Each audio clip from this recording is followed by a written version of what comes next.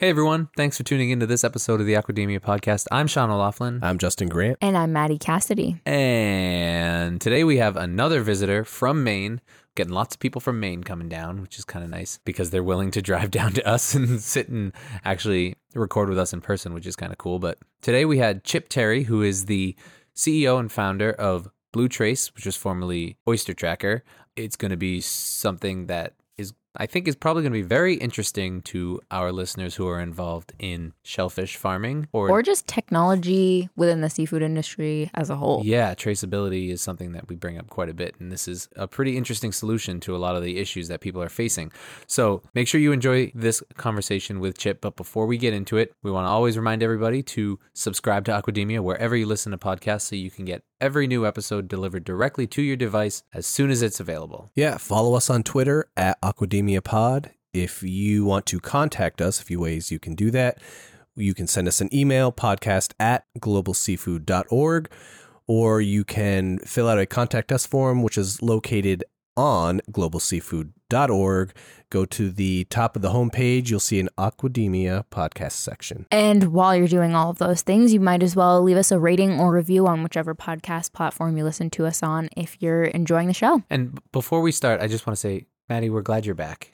I know. I feel like it's been such a long time since I've been on an episode. It's really has. good to be back. I've missed it. I don't even know who you are anymore. Maddie is like the busiest person at GSA.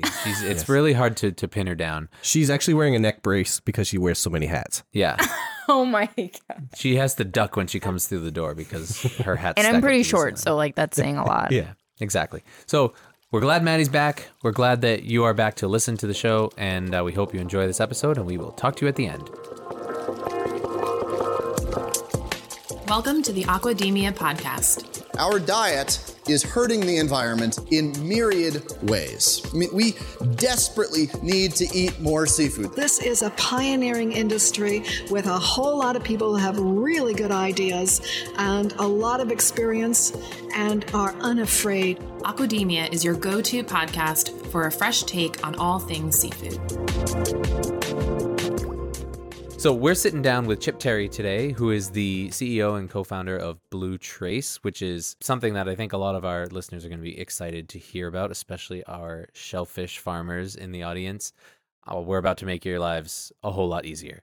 So Chip came down from Maine, right? I did. How was the trip? Very easy. Yeah. Beautiful this time of year. Awesome. So Chip came down to talk to us about Blue Trace, which was formerly named Oyster Tracker, and it's an awesome little piece of technology that is super helpful to oyster farmers. So Chip, before we get into that, let's talk about you. The most important thing. I'd love to talk about me. Everyone My loves to kids talk will about never listen to themselves. it, but I'm happy to talk about me. So let's see. Who are you? Where'd you come from? Let's give a little quick backstory so people know who we're talking to. Sounds good. Born and raised on the coast of Maine, down east near Bar Harbor, that'd be the place that people mostly would know. Little towns called Southwest Harbor and Castine. Grew up, next to a lot of people in the fishing industry. Sort of knew that world growing up. But I, of course, went to college in Boston and moved into the technology industry. Where'd you go in Boston? I went to Tufts University in Boston. Nice. And then I ended up going and getting a PhD in American history, thinking I was going to be a college professor. Wow. Little different. And then I took a total right turn. I ended up in the technology world. I was teaching for Princeton Review, the test prep, LSAT, GMAT, SAT prep classes. And they opened a software office in Boston. And before I'd even finished my PhD, I was the product manager for their CD-ROMs at that point. They were just transitioning to the web. And I've never looked back. I've been at a lot of different startups. You're going to have to put like the definition of a CD-ROM probably. I think our listeners are of a demographic that will know. No, that's true. Yeah. For our young Yeah. listeners, Yeah. those will be the I show. even know what a CD-ROM is. Oh, so. okay. If Maddie knows, then we're okay. So how did you end up in seafood? How'd you get seduced? We've talked about this. There's so many people that we have on the show that never planned to be in seafood. They just got seduced by it, and then they didn't leave. So I'd been at a bunch of different startups in Boston. The last one had sold to Tesco, the big British retailer. So I spent about 5 or 6 years managing a team of about 50 engineers in London from here. So I would commute 1 week a month to London, and I'd spend the other 3 weeks getting up super early in the morning. Oh, wow.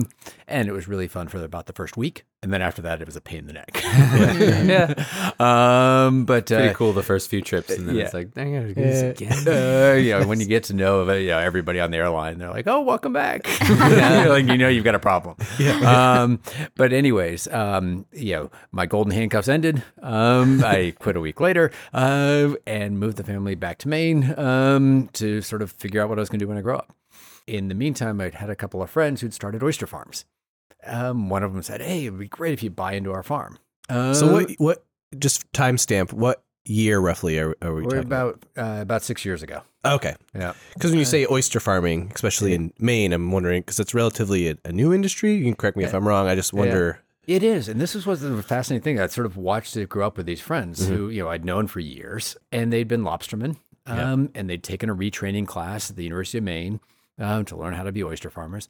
It really been a side hustle for about 10 years, where they just, have a few bags in the water. They're growing a very small amount. But every year you can see it getting a little bit bigger. Yeah, I feel like shellfish farming is one of those things that you could do as more of a side thing. Like something like salmon farming or another species, you kind of got to go all in. But shellfish farming, you can kind of start off as kind of like, this is a side thing. I got some bags out. I'll go out on the weekends and check them. And Well, in our proximity, sorry to keep cutting you off. This is about you, not about us. But I want to get this out there because any of our subscribers or our consistent listeners will know that just because of our office location here in Portsmouth being so close to Maine, we've had other Maine guests, and a lot of the theme that we've had really is these wild fishermen who have, you use the word side hustle, but in a way it's how do you as the industry has shifted and changed a little bit and aquaculture has become very prominent in Maine, you're seeing a lot of these lobstermen also doing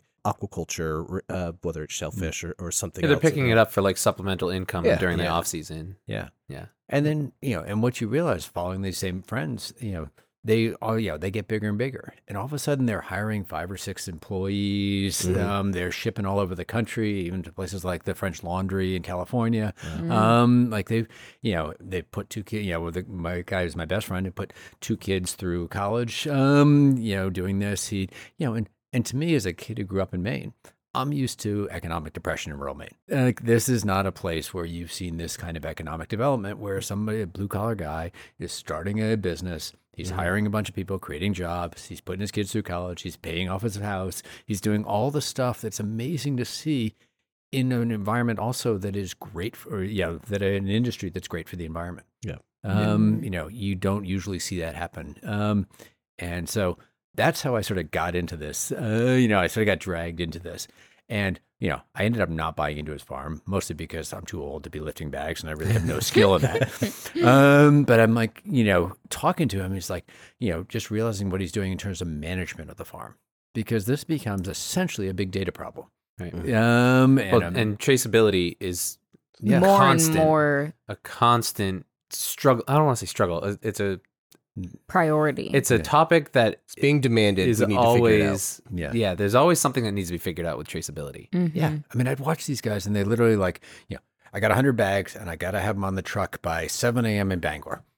Fine. I've harvested them by 5 a.m., but I've got to spend now 25 minutes writing out tags by hand. Hopefully I get it right. Then I got to put them on the truck. I got to write the log. I got to send the invoice. I got to do all this paperwork. That is just, they hate it, first of all. They're not really very good at it. They've got cold hands. They don't really have a location to do it. So they're doing it in the back of their truck or wherever they are. Yeah. And so, I'm looking at this saying, well, this is something that's been solved. Computers can do this kind of stuff. Right. They can make you a whole lot more efficient. So that's how I ended CD-ROM. up. Yeah, the CD-ROM did not come with this. Enter Oyster Tracker. Exactly. So I started Oyster Tracker, and I basically, as a thing for the friend here, I was like, I think we can help you manage your farm, manage the day-to-day operations of your farm. And, I said, I wonder if anybody else needs this. And I was sort of just doing it as a, not even a side hustle, just sort of a fun project to take on. Yeah. And so I, sent a note to the East Coast Shellfish Growers Association listserv. where a lot of people with AOL addresses are on that list. I was an AOL user until like 3 years ago. All right. We won't tell anybody that. Yeah. Yeah, Maddie, you're definitely editing that out. But I don't know if you should be proud of that or I know. I'm not sure. now you can almost be proud of it. So retro. But anyways, I sent out this note saying, I'm doing this project for a friend. Is anybody else interested? I had 35 farmers call me back within a day. Wow. Well, it's a serious, not a problem, but it's a serious annoyance that you're addressing that you can help make things so much easier. So Yeah. I mean, that was the net of it. As you looked at it, and you're like, okay, we can, there's a big demand. And it got me exploring the whole industry because I really, I knew this little portion of Maine and I really know a little bit off of Penobscot Bay in Maine. I don't even know all of Maine. Yeah. And so I had no idea about this industry and what had happened. And what I realized in exploring it is, what had happened in my little corner of Penobscot Bay was actually a much broader trend. So if you look at the farms in Maine, when I was growing up in Maine, there were maybe 3 or 4 farms. There was Mook Seafood and 1 or 2 others that were sort of figuring it out. Yep. But they were all small scale, barely making it. Now there's 150 farms in Maine and another 150 in permitting. And many of them are full-time, going concerns, not just side hustles. And they're doing huge scale. And then if you take a step back even further and you look at up and down every coast in the U.S., it's almost exactly the same story. So you go down to Maryland or Delaware, you see this happening. The Gulf Coast of Florida, huge operations all of a sudden going in there. Washington State. And not just oysters, all and different not- types of species. All different types of species. Oysters has been sort of the starter species. And then people have moved in, clams is big, mussels is big. Yeah. Mussels tends to be more capital intensive. So that's, tends to be a bigger operation. Clams tends to require, a good tidal zone, which not everybody has. Right. But oysters is pretty easy for most waterways. And they're growing the exact same product from, all the way down in Texas, all the way up to Prince Edward Island, or even Newfoundland now. So if you take a step back and you say, what's happening in the U.S.? Well, the number of farms is growing dramatically. Every state has some stat of, 200% year over year growth and all, and all sorts of things are going on. And then you look, internationally and you see the same thing happening. Last week, I was up in Maritime, Canada. And you see it on the northern coast of New Brunswick or up in Prince Edward Island. Huge numbers of farms going in British Columbia, huge number. And then I love to travel. One of the things that gets me excited about this is being able to go to amazing places. Not having to just go to the same place in London. Yeah, over and and over over again. every month. Yeah, so like instead, I went over to Ireland. We have a couple of clients in Ireland. Ireland turns out to have huge. They don't eat oysters usually in Ireland. They eat potatoes, but they farm a lot of oysters. And then they export them to France, and they sit in the water in France for 21 days, I think, and then they become French oysters. Wow. There's a huge Secrets out, guys. Sorry, guys. Secrets out. but We know what you're doing over there. and then even down in the Mediterranean on southern France, I went to visit a farm there. Beautiful. And just spectacular. By the way, if you ever get a chance to go either the coast of Ireland or to southern France, go. They're both spectacular spots. But We'd love to go. in southern France, they have these big trellises they put out in the water, and they have these solar panels on top that run little engines. And they attach every oyster to a piece of string, basically a rope. Yeah. And they lift the rope in and out of the water all day long. Wow. Because they don't really have cool. good tide, so they're creating their tide. Yeah. Wow. That is so cool. So it is just, like the innovation in this sector is amazing. That's what we've been saying that for the last couple of years. It's amazing how open this industry is to new technologies and innovation, and they're just they see a problem and they just dive in headfirst and try to figure out a way to solve it, which is just really it's cool to be part of that industry. It's so awesome, and I love that as a guy who's sort of been in the innovation world for a long time. Yeah. I'm like, this is because I look at it and say, what changed? Why did oyster farming take off in the last 10 years and not 20 or 30 years ago? What's happened? And so, my thesis is there's a convergence of factors, one of which is hatcheries got a lot better. So places like the Virginia Institute of Marine Sciences, Rutgers, University of Maine, whole bunch of And that was a big hang up for shellfish farms for a while, trying to figure Yeah. out how to successfully have a hatchery that will produce enough seed. Consistency that's disease resistant, that grows well. There's triploid and diploid. I mean, go into that, but there's basically you get these hatcheries that can produce a consistent seed. So most oyster farmers now will buy from a hatchery, and they will buy it at anywhere between 2 milliliters and 6 milliliters and put it on their farm at that point. So that's the first step, is you got to get the hatcheries. Number 2, you also have to have the gear. So you get better bags. You get companies like SIPA or Oyster Grow or Ketchum that are producing the right gear at the right price point. So you don't have to go invent your own gear. Yeah. And then wild fisheries. Up and down the coast, wild fisheries have been strained. And there's an too much overfishing as the fishing has got more efficient. You need less people fishing. And so, using Florida as an example, huge wild oyster harvest for generations, right? That was sort of known. 2 or 3 years ago, they closed the oyster farming or oyster wild harvest for the next 10 years. It's just overfished, the deep horizons, water, oil spill and whatnot. For 10 years. And so basically, anybody who wants to be in shellfish in Florida is probably in aquaculture. Yeah. You got to adapt, right? You got to adapt. And, it's the same with my story of my friend up in Maine who's like, lobsterman, but it's getting harder and harder to get a license and to make a living. This year it's been great, but many years it's not been great. And so, being able to move into this. And then the third is the states and governments of all sorts have realized this is a great economic development. One of the biggest challenges that not only the U.S. but globally has been a challenge is rural economic development, that we've all congregated in the cities. And even with COVID, we're all still slowly getting our way back to the cities. But you haven't had real economic development in rural waterfront communities. And this is actually a really good opportunity to do that. And coupled with that, the environmental impact is positive. Yeah, it's unbelievable. I mean, So you look at it's great for the economy and the environment. Yeah. So like the whole, it's just this constellation of factors that have led to this amazing uptake that, you see globally now. Baja Peninsula, Mexico, huge number of oyster farms and gooey duck farms going in there. Gooey duck, by the way, don't get me started on gooey duck. No, not a fan. Not a fan of gooey ducks. Well, we have an episode which we can link where we talk about seafood. Would you try it? One of those top 10. Remember that? And wasn't gooey duck part of that? Yes. Or not? It was I don't something know if else. that was part of it, was it? Yeah, it was. Yeah. Gooey ducks are huge. Yes, physically they're 'Cause huge. we But started they're off- also very popular. We started off with tame. So Yeah. I think we started with gooey duck and then we went to crazy. Yeah, it got pretty nasty. Some tube worms and stuff. Yeah. So let's talk about Oyster Tracker Yeah. and So, Food Trace. So so we started out, helping oyster farms. And that's where we started.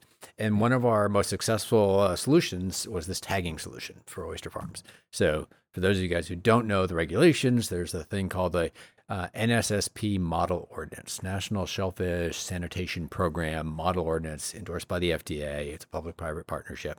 They produce a model ordinance, which pretty much every state adopts with some variations.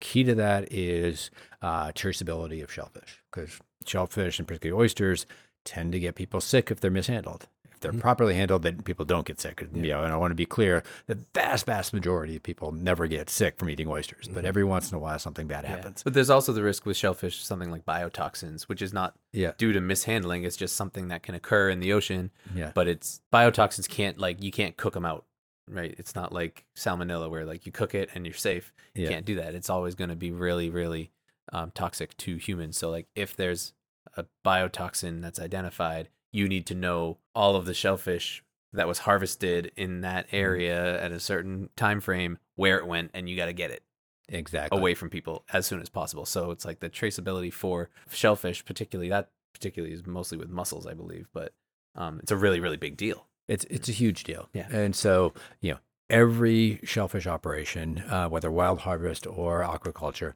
is required to basically put a tag on every bag, box, container of shellfish as it leaves the water that has the date, the time, the area of harvest, their certification number, because they have to be certified. And that makes sure that the water's open, that you don't have biotoxin, you don't have runoff, you don't have red tide, all the things that happen. Okay. And then as it shows up at the dealer has to record the time and the temperature, because time and temperature is actually probably the most important metric for most farms, which is there's a thing called Vibrio. And there's a couple different Vibrio bacteria out there. And it's the number one reason that people get sick. And in most cases, it'll be just sort of diarrhea for a day or two and be uncomfortable if it won't do. But for people who are immunocompromised or others, can be much more serious. But Vibrio is present in pretty much all of our waterways. It's a naturally occurring salt-tolerant bacterium. And at 90 degrees, it doubles every hour. So, in most cases, it's well below the level that would matter. Right. But if you have, your shellfish out of the in the heat of the day for an hour or two, it can get or bad if the pretty transport quickly. water, if you have it in transport, that's not. Yeah, exactly. So you have, examples, the classic example was, I think it was 10 or 12 years ago, there was a truck driving from somewhere in the South, I think New Orleans, up to Tennessee. And, the truck driver does what some people will do occasionally, which is stop at a bar, turn off the truck and go inside and spend the night. Nice hot summer. Then turn the truck back on, cool it back down and drop them off. And a whole bunch of people got sick of that. Yeah. And tracing that back was a challenge. Right. So what the regulations require is you attach this tag as you harvest, put it in a log, file that with the state. As it shows up at the dealer, usually like an hour later, that dealer takes that tag off, puts their own tag back on, again, does a receiving log and a shipping log. And, an average shellfish will often go through 2 to 5 or 6 steps between the time it leaves the farm and the time it ends up on your table, because it's just, there are people that do the sort of collection of shellfish, chains, yeah. and then the steps to get it to, say, from, the coast of Maine to Boston to Atlanta to a restaurant in Atlanta. Right.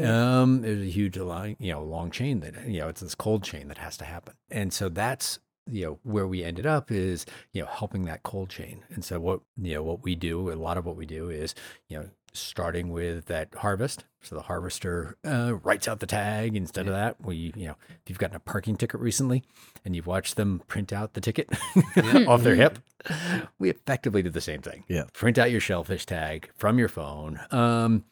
We create the log automatically. It's all stored in the cloud so that you don't lose it if your phone goes overboard. You don't have to worry about your handwriting. And, Probably happens a lot. in mid-February, trying to write a tag out when it's When your hands are numb. your hands are numb and they're wet. And, so all that makes it really easy for that harvester to sort of comply with the regulations, to print out their tags, all that kind of stuff. But you've also put a QR code at the bottom of that tag. Is that for receiving? And so the receiving company can then just scan it in, take all that data. They don't have to look at the handwriting and try to decipher what this guy wrote. Yeah. And they can then put their own tag on. Yep. And it can go all the way down the chain that way. That's awesome. Here's one of the amazing things about cloud computing or cloud storage is essentially it's unlimited. So, there's a key data points that you need for what they call key data elements, KDEs, which you need for all these critical tracking events. Mm-hmm. But they're pretty, from a data perspective, they're very small. So we can basically add anything else we want. So and be able to access all that history. Exactly. So we call it Compliance Plus, which is we're going to help you comply, but we're also going to give you a marketing channel, because that tag ends up at that shucker who wants to know a little bit about, why is Norumbega different than Bagaduce oysters? And they can scan the tag, they can meet the farmer, they can learn about how they grow this product, they can have pictures of the location. That's amazing. Tasty notes. That's not dissimilar from like the Ideal Fish tag. We spoke with people who at an indoor recirculating farm in Connecticut. It's actually our most popular episode is when we spoke with them. I've listened to that episode. Yeah. And they so then they've talked about their gill tags where they have QR codes and you can kind of see the history of the fish. Only this is a little bit more, this being able to like see the farmer and like see pictures and stuff from where it comes from is pretty cool. Yeah. It's pretty neat. There's some fantastic videos on Blue Trace website, blue-trace.com. Thank you. And it's not bluetrace.com, blue-trace. We'll put a link, so they'll be in our show notes. But there's some really good videos in some of the different sections of that, particularly the testimonial section. You can really see how it's been impacting these farmers, and they're just so stoked to not have to write out these labels. And it really is. It's cool. Like it prints on waterproof paper, so they can literally have this little printer like on their boat and just print it out in real time. It's pretty cool. I don't know if this is a really bad idea on podcast, but here's show and tell. I brought a printer with me. And it's all of our listeners, take a look at this. But it literally fits in the palm of your hand. It works just like a POS terminal printer. It just prints out tags. And it works on Bluetooth. Yeah, that's awesome. And that's that's what. What's the battery life for that thing? About 2 days. Wow, that's awesome. And supposedly you can drop it from 8 feet and it won't get damaged. I'm telling you, I haven't tried that, but shellfish farmers, look into this. This is huge. Yeah. This is really I mean, this is something. It's impressive. It's, and, you want some of the challenges. Supply chain, you mentioned that. The supply chain for printers and papers is totally bottled up. Oh, yeah. So we started with these little TSC printers. Yeah. And then, about 6 months in, somebody said, oh, you can't get any more TSC printers for the next 8 months. Oh my God.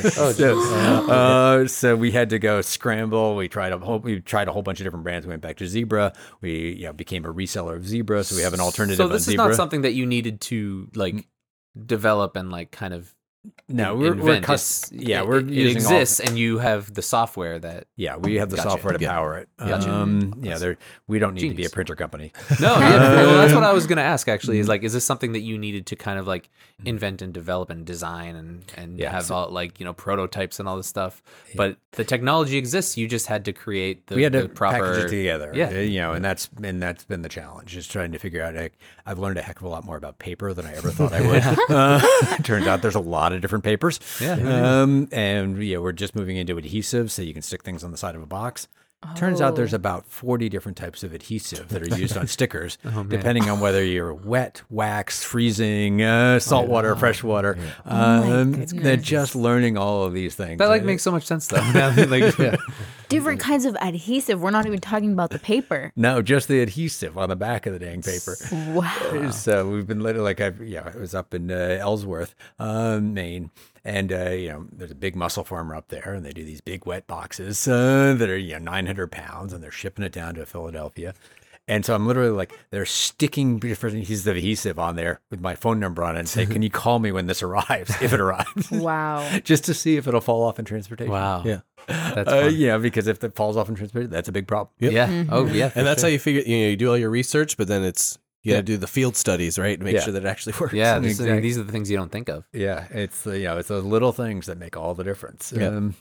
So started out with just oysters. Yep, and Oyster then Tracker, it was called. yep, and we rapidly realized that we were broader than oysters. Yeah. These traceability rules apply to all shellfish, so it made sense for mussels, for clams, for gooey duck, for whatever.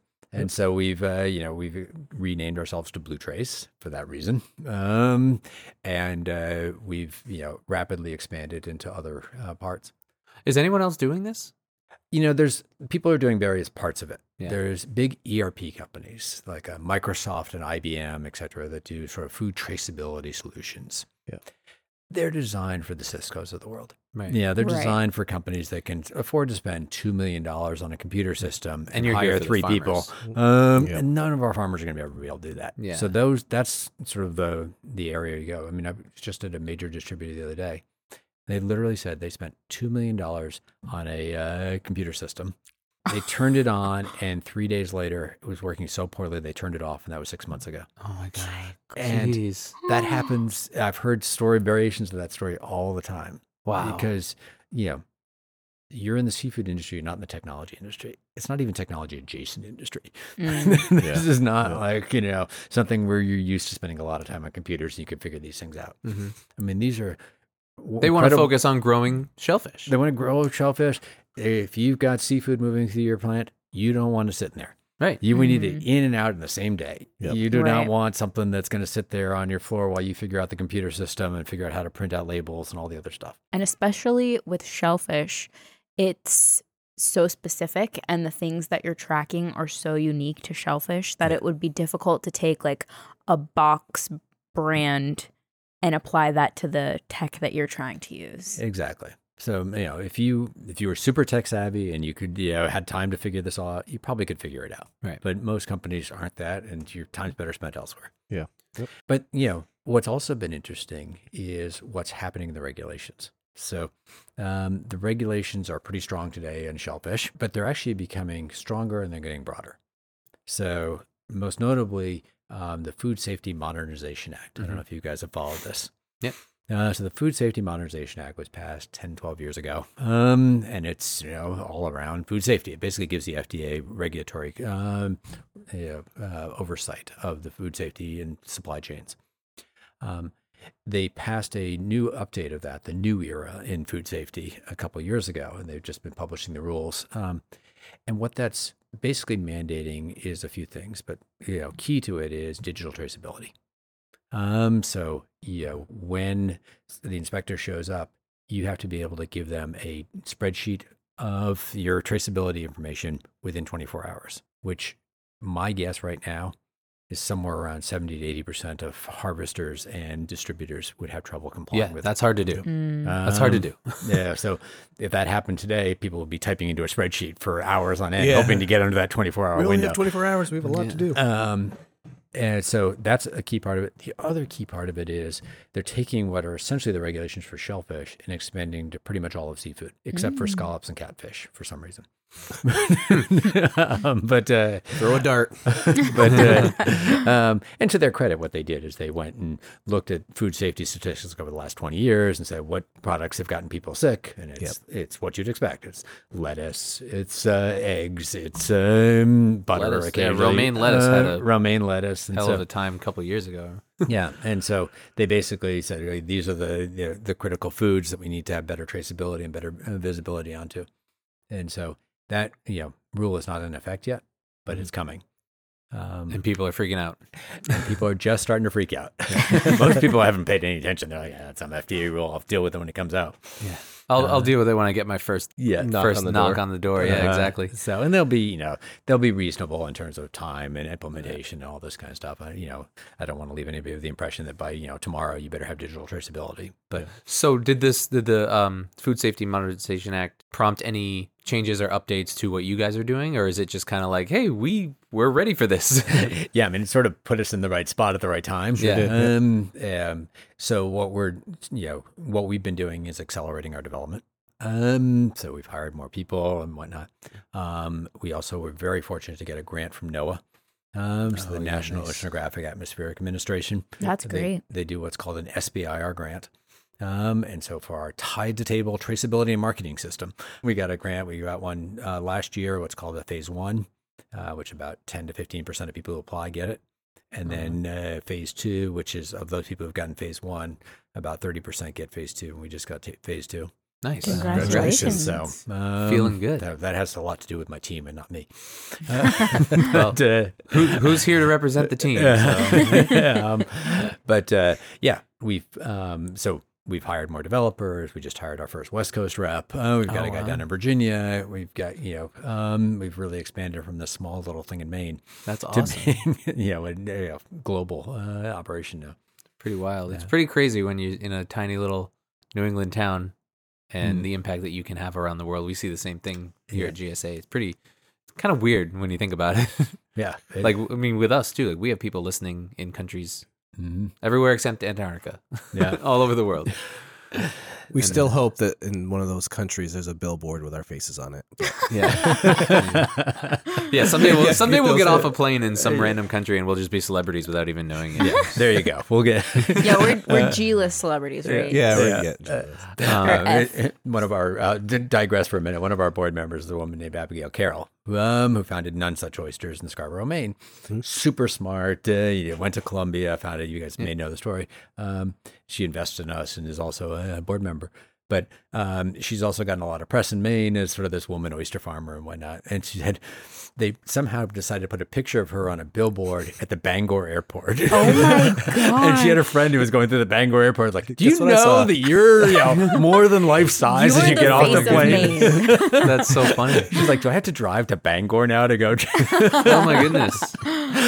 No discounts on flights or anything? No, and I think it was even after you went through the security check. So she had to get a ticket to get in there to go see her picture. That's kind of funny. Oh, geez.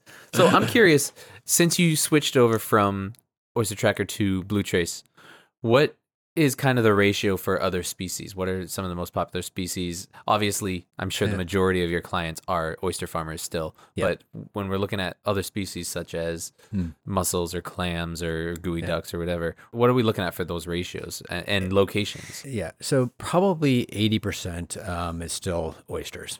Although a lot of our oyster farmers, experiment with other species. So I was just down in Hampton, New Hampshire here today with one of our farms. And, they're 90% oysters, 95% oysters, but they have a little clam operation. They're trying that out. They're trying some scallops. So, they're going to use this for those things as well. And that's not an uncommon scenario.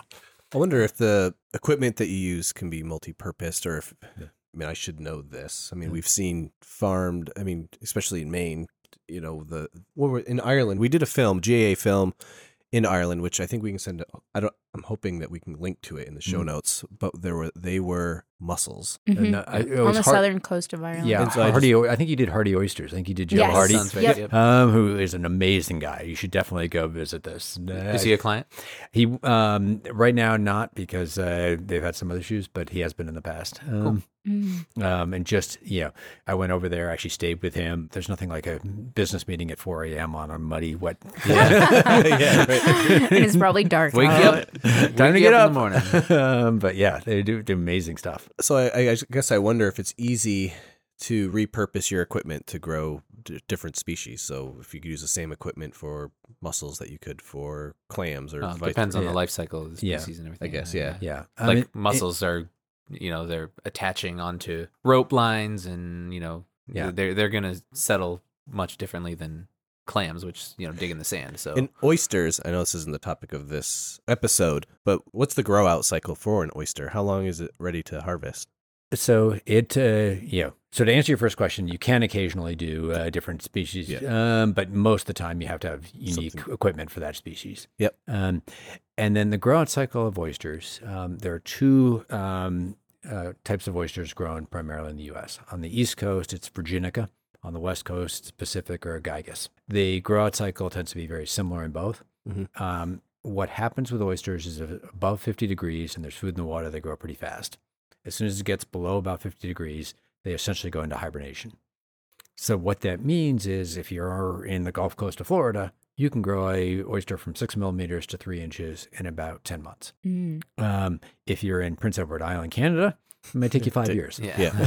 Right. That's interesting. No, that's, And there's a lot of breeding programs going on now to figure out how to make that shorter and better, and how to have a better cup, and all sorts of different things going on with breeding. Same way chickens got a whole lot better than they used to be. Look for shellfish, particularly oysters, but other species as well, to get a whole lot better over the next 10 years. well, that is interesting. I wonder what and again, I'm going off track here, but the market price for something, depending on where it's geographically located, if that plays a role, and, if you are in waters that are colder and your grow out is twice as long as somewhere where it's warmer, if that changes the price per oyster or not. Yeah, I mean, it certainly changes your cost. So every region has its benefits and its drawbacks. Yeah. The northern oysters from Maine, New Hampshire, and further north tend to get a better price. They just have a slightly better brand. Most would argue, including myself being from Maine, that they maybe taste better. But I'm not going to say that too loudly, because there are amazing oysters all over the place. But right, and it's a marketing machine, right? Something about New England seafood. Yeah, it just It works very well. Yeah. It's very marketable. And so, if you look at sort of the wholesale, the farm gate price for an oyster in New England, they might get 50 cents to 65 cents on average. If they're selling to a distributor, they'll get more if they're going directly to a restaurant. If you go down to the Chesapeake, which tends to be much faster growing, Virginia and Maryland are probably the biggest operations on the East Coast. They are, they'll get much lower, be 40 cents to 60 cents, sometimes even lower than that. Yeah. And then Florida, bizarrely enough, is actually on the Gulf Coast done quite well in terms of their pricing. And part of it is just their population centers are there, and they figured out how to grow a really good oyster down there. Yeah. Their challenge is hurricanes. So every few years, you get everything wiped out. Yeah. And so that's, you can grow them in a year, but every 5 years you lose everything. Yeah. And so those are your challenges. Pros and cons of the locations, like Yeah. you said. Yeah, for sure. That's fascinating. So what is kind of on the horizons for Blue Trace? What are we looking at in the future? Are you looking to expand into other like finfish or crustaceans, or are you looking to just kind of grow outwardly for a more global clientele? Like what do you think is in the future for it? Great things. Let's start there. So number one will be doubling down on what we're currently doing. There are a lot of pieces of paperwork that everybody has to do up and down the chain. whether it's bills of lading, whether it's invoicing, transaction slips. There's a whole bunch of pieces of paperwork that are beyond the tag. Yep. That are stuff that we need to do. And part of that will be things like integrating with QuickBooks and other stuff. Then species expansion, we're already starting to see that. Our system is built flexibly enough that you can basically put any species in it you want. Yep. So we have distributors in Maine who are using it for lobster. We have distributors on the Boston Fish Bureau who are using us for fish. So Wild caught. So yeah, so it's versatile. It's versatile. Not just for farmers. Yeah, so we basically built a versatile system. It's awesome. So those are probably our biggest expansion points right now, which is sticking mostly the North American market because we know the regulations here. We know what has to happen here. Yeah, that's difficult with expansion. All of the regulations are so location based. Just in the U.S., let alone in different countries. State-wise even in the U.S. Yeah, I mean, it's, in Washington State, if you harvest an oyster, you have to write down the water temperature and the temperature of the animal at harvest. Wow. That's the only state where you have to do that. Wow. But in Virginia, you have to write down the time you harvested it and the time you landed it. Oh my gosh. And in Florida, you got to make sure that you've harvested it by 9 a.m. because after 9 a.m. it's too hot. Wow. So every state has its own slight variations on these regulations. It's crazy. But probably the meat of, no pun intended, is similar enough where your developers can really don't have to do too much major tweaking to build something that is almost universal for at least everything in North America. That's key, is making it universal. Yep. And, one of the other things is we've started with the phone as the primary interface. Most computer programs start, or at least historically, have started with the computer, right? Desktop computer, big screen. I'm used to doing CD-ROMs. Yeah, CD-ROMs. Cathode ray tubes, whatever it is. Every one of our farmers, every grumpy farmer has a supercomputer in their pocket. Mm-hmm. And they're on it all day long. They're texting with their buyers, they're texting with their employees, and so we're just fitting naturally into that workflow. Streaming Netflix out on the boat. Exactly. I'm waiting for this dang tumbling to get done. I better go watch Squid Game. I just finished Squid Game. That was really good. I did too. I watched 2 episodes last night while rocking a baby in the middle of the night. You're going to love it, Sean. I think I just finished episode 5. So I'm getting there. Getting there. It is sort of a devastating show. Yeah. It's crazy. The end is... There's a lot of emotions. No spoilers, though. Yeah. No. I haven't finished it. Anyway, streaming Squid Game out on the boat. Yeah, streaming Squid Game out on the boat. And just, when you're a software developer, what you need to do is you need to go spend a lot of time with your target user and really understand what the heck they're going through. Because, I can sit up in my tower and, write a whole dissertation on why I think the seafood industry should be different and what it should do. But you go out and you walk around in the mud with these guys, literally, or you sit on a loading dock and you watch what actually happens. 3 weeks ago, I was down in New York. We have a client who buys a lot of stuff from Fulton Street Fish Market, which would be an amazing episode for you guys if you've ever been there. It's the second largest seafood market in the world behind Tokyo. It is literally city blocks up in the Bronx. Jeez. And it opens at, I think, 3 a.m. and it closes at like 7:30 a.m. And during that time, millions of dollars of seafood is changing hands. We're going to send Justin to go do that one. I would go. I'll be sleeping. No, actually, I would totally. It is the most fascinating thing. And you walk in there and they're like, stall after stall of seafood from all over the world. That's cool. And then there are all these folks from restaurants, from distributors there to buy that seafood. And they walk up and down, and it is, like an old style pit trading platform for stocks. It is that, what do you got here? What do you have over here? And these guys have been doing it for generations. I mean, the guy we were with, he said his father used to go to the Fulton Street Fish Market when he was a kid. So he would go with his father when he was 6 years old. And now he's, probably 40, and still going every morning to the Fulton Street Fish Market. Wow. That's crazy. And it is this incredible world to watch what's going on. And you wouldn't know unless you go there. Yeah. You don't really, you can't describe it. I can only imagine what that's like. Oh yeah, my head is, this whole time I've envisioned a lot of what I think it looks like, but until you're probably really there and see the sights and the smells. Exactly. And everything, and it's just amazing to watch. And it's a whole community that basically their day is done at 8 o'clock in the morning. Yep. And then they're off to whatever else they're doing. Wow. But you realize like how hard it is to get whatever seafood it is from that fishing boat to your table. Mhm. And there's the occasional one that can do farm to table or boat to table and do a really great job at that. But the vast majority of our seafood goes through these very complicated supply chains, and figuring out, you guys are central to that. It's sort of making sure that a lot of that is safe, that it's doing all the right things. But you just watch what actually happens in real life, and you realize, how hard these guys work, and honestly, how undigital this world is.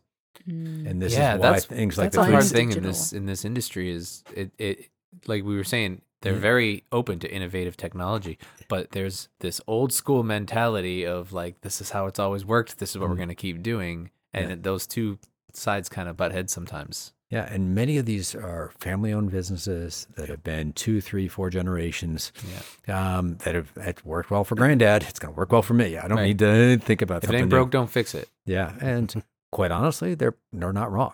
Right. If you can get away without changing something. I mean, I was at a huge distributor in Philadelphia, again, 4 a.m., watching 18 tractor trailer loads of seafood show up one morning. And there's It wasn't Samuel Seafood, was it? It was. Yeah. We've traveled I've done there. an episode We had a of day that. where we traveled there Yeah. in the morning, recorded an episode, and came back. Yeah, Same and day. And it's it's amazing. You watch that, the number of forklifts Oh, flying yeah. around this floor. It's an impressive facility. Yeah, it's unbelievable. And but you watch how all those boxes are labeled. I don't know if you watch this. I'm all about labeling these days. Which is Not really, super high priority for us checking out the labeling, but definitely part of what they do. So I saw this huge pallet of squid come in, and the only label on these brown cardboard boxes is SQL, SQM, medium squid or large squid. Oh wow! Wow. And you're supposed to know that each of these boxes weighs 60 pounds. Yeah. Oh, And you're supposed to know who it came from. And these guys all do, and they do an amazing job at it. Yeah. But It's kind of like a game that they have to play, like a Memory squid game. recollection. It is a little bit of a squid game, and and part of it's back to this silly adhesive thing. Is like, they have trouble getting adhesive that sticks to these boxes, so they literally write it in crayon on the side of the box. Yeah, we did notice that there was everything was like handwritten in like marker on the side of the. I remember that, and it just looked like convenience because it was like everything looked like dry erase marker, just so you can change things up if you had to. But I guess I didn't even think about that. Everything's wet, so you can't get stuff to stick to it. And it might get frozen along the way, and unthawed out, and then things fly off. Interesting. But you watch these systems and you see what, the amazing thing that, something comes from that farm on the Damariscotta to that, restaurant in Atlanta. And, 99.999% of the time, everything works. Yeah. And it's probably gone through 5 different companies and, 30 different people, and, just to get there so you can have an oyster on your plate. Yeah. Worth it. but if we get back to what you were talking about, really, it's not just sitting up in a room and trying to come up with this innovative technology that's going to change the way maybe there's like an outcome, right? But you saw firsthand, like, what is it that these fishermen are already using, and how can you just enhance that without saying, hey, I want you to totally change what you're doing so that you can have this extra feature. It's continue doing the great work you're doing, and we're going to give you something that's going to make it even easier, and it's not going to change that much of your daily work. Exactly. Yeah, instead of taking all this time to write out these labels, punch in your information in this, print it out. It'll save you hours of work. It'll make things easier. It'll make things less stressful for you. And that's all that people want, really. They want Exactly. things to be easier. I mean, you so talk they can about Save it as, time. Save one time, of the ways you talk about it in software is what's the job they're trying to accomplish. Yeah. And then you figure out what the tool that makes that for that job. Work yourself backwards. Work from there, because I hear it all the time. I talk to, I get investors that call up and whatnot, and they'll say, what's your IoT strategy, or how are you using blockchain, or all the, AI, where does AI fit in this? I'm like, we're just going to start with making their lives better. Yeah. And we can add those pieces on if they make sense over time. Start with Like, the client. Start with the people that are going to pay you. Yeah, start with the client to make and their lives say, easier. we could, you could imagine a, remote, thermostat or, temperature gauge that has dissolved oxygen and humidity and all the other pieces that you'd want that connects to your phone and it automatically updates all the time. and we'll probably do that at some point. Yeah. But that's not what people are asking for right now. Yep. No. Um, That's the next thing. Eliminating the clipboard is the next step. Yeah, exactly.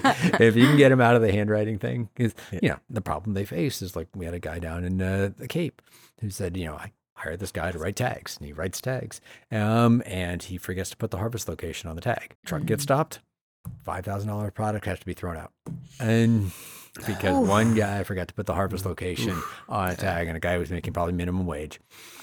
Trying to get through it as fast as he could. Yeah, trying to get, no, truck leaves in 15 minutes. You got to write out the 100 tags. Yeah. I'm sure he went flying through. And there's where technology that has those. You cannot print a tag unless you've filled out X, Y, and Z. Yeah, exactly. almost. Right. Required fields. Yeah. So Those have saved awesome. me a lot. It's like, you don't submit. You forgot your CVV code for your credit card. I'm like, oh, okay, that's good. Yeah, or the classic, you said attachment in this email, but there's no attachment. Yeah. to Oh, it. yeah. That's one of the best inventions ever because I chronically forget to attach things. I know. Yeah, and meeting locations on calendars. So if people want to get in contact with you, work with Blue Trace, what is the best way for them to do that? Go to our website, blue-trace.com. Oyster Talk will still work as well, but blue-trace.com. We can put my phone number in the show notes. Yeah, any information that you want in the show notes? Yeah. Absolutely. You can email me directly at chip@blue-trace.com, CHIP. I'd love to talk to people. That's what I do. I drive around and I talk to people. Awesome. Well, that's what you're doing today. You're talking to us. And it was great. I was able to align this, a meeting with a regulator in New Hampshire and another farm. in Now New you can Hampshire. go into downtown Portsmouth and get some amazing oysters Yeah, exactly. before you head back up to Maine. I showed up. I went to Canada last week. I came back. Hero in my house right now because I was able to show up with 100 New Brunswick oysters. There you go. And they were really Well, good. I'll say this. Chip did not show up to GSA with any oysters today. I totally But failed. That's okay. It wasn't in the required notes. That's okay. We didn't talk about that ahead of time. It's all right. Next time. Yes, next time. What are you doing next week? Exactly. So Chip is going to be on the next episode as well. The next 10. Yeah. Anything else that you want to get out there, kind of while you have the platform, while you have the mic? No, I mean, the one thing that people usually the first question everybody asks is what's the price point? Mm. And, for a small farmer who's just starting, it's $500. And that's the printer, that's the paper, that's the software. And one of the key things we do is we don't do a monthly fee, at least for our farmers. What we do is it's a per tag price, and we bake it into the replenishment of paper. So you're going to pay about the same as you're paying for your paper today, but you get the software and a lot easier. Wow. So that's, we price this. Companies have different strategies. You can price it for the big guys, and you can sell 10 clients a year at $1 million. Yep. Or you can price it for the small guys with the idea that you're going to get a lot more clients. We price it for the small guys. And so that's one of the things that I think everybody should know is that's sort of where we've headed, and that's the sweet spot we look at. Awesome. That's great. Because this industry, the vast majority of this industry is small guys Mhm. and gals. You can make a bigger difference. Especially in rural areas like Yeah. Maine. Yeah, So- and that's, it's our roots, where you're coming from. And we've got, the farmers that we meet are amazing. So if you get down to, Long Island, there's some amazing farmers down there. There's this woman, Sue Wicks. She was a WNBA player. She's much taller than I am. And she farms at Violet Cove Oysters. She started an oyster farm after her career. And she does an amazing oyster down there. Wow. That'd be a great guest. We'll have to see if we can connect with her. Yeah, Justin, Maddie, you guys have anything else? Thank you for driving all the way here, no problem. spending This some is time great. with us. No, we appreciate you having, again, Chip Terry from blue-trace.com. Make sure we get it right. Just search Blue Trace in Google. We'll show up. Yeah. And just go to the show notes. Click the link in the show notes and make sure you check it out. I really want to urge any of our Shellfish Farmer listeners to just check it out because I think it is something that could be really helpful. I think it's pretty cool.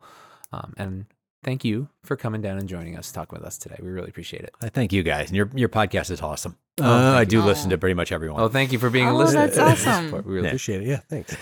We love it. Folks, that was our conversation with Chip Terry from Blue Trace. As always, we hope you enjoyed the episode. We hope you learned something. And I want to remind everybody to make sure that if you're not yet, that you are subscribed to Aquademia wherever you listen to podcasts so you can get those brand new episodes directly downloaded onto your device as soon as they're available. Check us out on Twitter and give us a follow. You can find us at Aquademia Pod. Want to contact us? A few ways you can do that. Send us an email, podcast@globalseafood.org, or visit globalseafood.org. Go to the top of the homepage. You'll see Aquademia. Click on that, and there'll be a contact us form. And if you enjoyed this episode, please feel free to leave us a rating and review on whichever platform you listen to us on.